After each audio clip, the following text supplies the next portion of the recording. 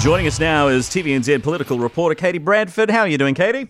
Good afternoon and Happy New Year. It's still January, so I can say that, right? You can. Yep, January is fine. As I've said before, January's fine. February is iffy, and then March is a no-go.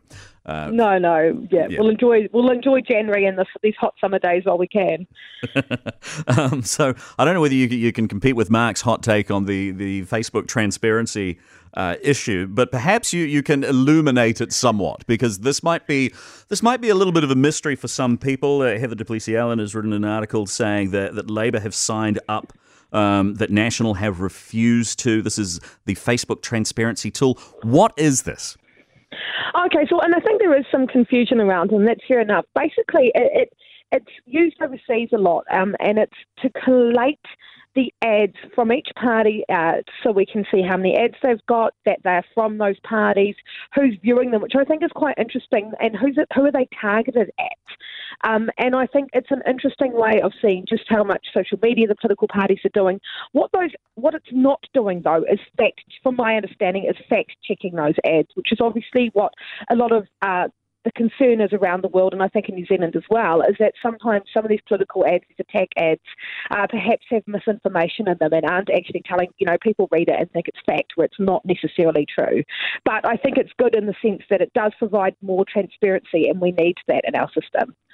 How much do you think, looking ahead to the election campaign, there is going to be an effort by Labor to portray National as the ones who are a little bit slippery with the truth when it comes to political advertising and attack ads? I think they're absolutely going to be going down that path. You can see, obviously, last year they were really upset with some of those ads, and it became an issue in Parliament and so forth. I think all political parties are guilty of perhaps twisting the truth of the facts a bit when it suits them. I do think it would be an easy thing for National to sign up and say that they'll also be use this transparency tool, use these ads, use this Facebook in this way. It doesn't cost them anything. It's not hard to do, and it sort of seems like, why not just do it if you have confidence in your ads, and that, as they're saying, that we're not putting out false information there with our ads. If you have no problem with it, why not do it? Well, exactly. Why haven't they signed up for it? What's there to lose for them to do it? Yeah, that's what I don't know. Labor only signed up, because the Greens signed up to it last year. Labor only signed up to it this week, or said they're going to do it this week. I do think there's a much wider problem around the world with these misinformation and the way it's being used. And we've heard Andrew Little talk about, as Justice Minister, about wanting to set up an agency to ensure that there isn't misinformation around the euthanasia and the cannabis referendums and going into this election. And I look at what's happening in America and India, and I've just been over in India and talking to politicians and others over there about what's happening there. And the way they use social media there is also concerning. WhatsApp is used a lot to sort of put ads and attack ads and information out there as well. And so I think in New Zealand, I don't think we're immune to it, and we should use everything we can to ensure that the public are getting the correct information out there, particularly in election year. I'd love to hear more about your time in India. So what's happening in India right now, maybe you can shine a light on, which is that there is a move by the government. Essentially, my understanding is, and maybe you can explain more, my understanding is to say that you are more authentically an Indian if you are Hindu, and that this is concerning because even though Hinduism is the primary religion, that there are significant Christian and Muslim and many other religious minorities. Yeah, and it's obviously a complex issue, but Prime Minister Modi was re-elected last year, and there's definitely he's taken a big. He can be seen as being a bit like Trump. He's nationalistic.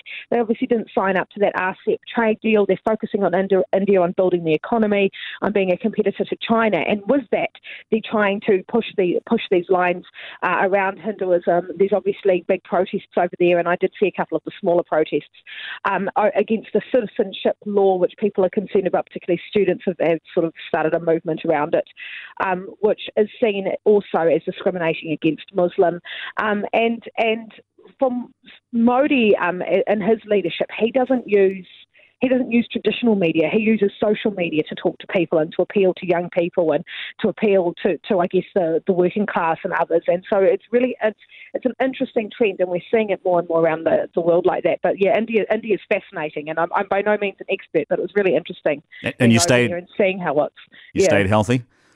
Yes, I did. I was there for a week. I attended the Rātana dialogue, which is a big geopolitical conference. It was fascinating, and yes, and really interesting talking to think tanks and others about what's happening in India and sort of seeing so much fun. Seeing how these things are happening around the world, around the stuff, around how social media is being more and more used. And I just think you sort of want to appeal in election year that everyone can actually just be a bit honest. Let's be honest out there and tell people what's actually going on.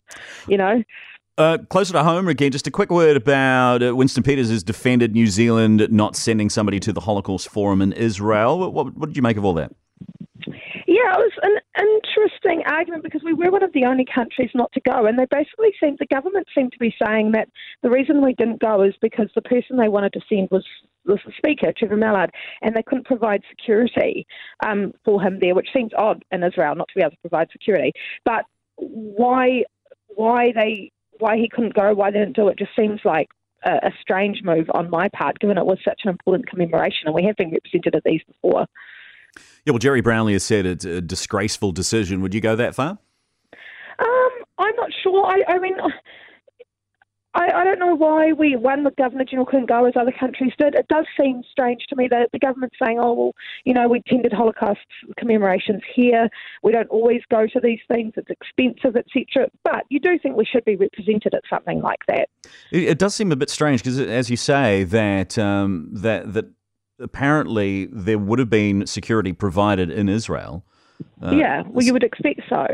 And why Israel didn't want us to be our speaker, why we couldn't send a speaker, I don't know. It just seems very strange to me. Everyone's on holiday still. Maybe they didn't want to think about having to go back to work early. I don't know. But it is an odd move.